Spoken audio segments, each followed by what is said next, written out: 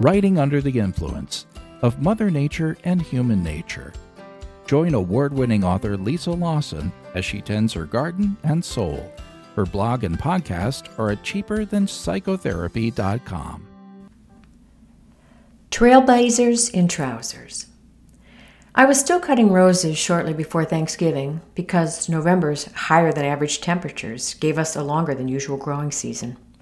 When the cooler temperatures finally arrived, a discerning neighbor commented, "You have pants on for the first time since last spring." I have the freedom to garden clad as I like, and I like to wear shorts or a skirt. Hard as it is for my granddaughters to believe, there was a time when a woman could be arrested for wearing pants. In 1938, a kindergarten teacher in Los Angeles arrived in court to testify in a burglary case and ended up in jail, all for wearing slacks. Before Helen Hula could give her testimony, the judge ordered her to go home and come back to his court properly attired, as in a dress. Hula had other ideas. She returned to court in slacks. The judge warned her that she could be jailed if she did not comply. She returned to court again attired in slacks, but with an accessory, her attorney. Back at my grandparents' home in Mountain Lake, Minnesota, women were going about their business raising food and children. Mountain Lake was a tight-knit community formed when Mennonites immigrated from Russia.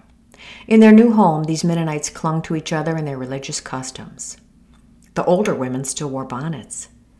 Women were not allowed to drink, smoke, dance, go to movies, or wear their hair short, and no slacks for sure. My grandmother, Hilda Falk, was an outsider. She arrived in Mountain Lake during the Depression with a nursing diploma signed by William and Charlie Mayo of the Mayo Clinic in Rochester, Minnesota.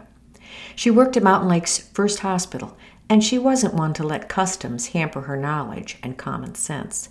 She wore slacks, but to wear them, she had to make them. That's how uncommon they were. But there's more. My grandmother made slacks for other women, too.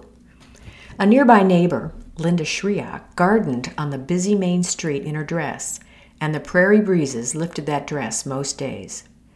The locals gossiped and laughed at Linda's lifted dress. My grandmother had other ideas. She sized up her neighbor and sewed her a pair of slacks. My mother still remembers Linda Shriak's defiant words, "Mrs. Falk made me slacks, and I intend to wear them."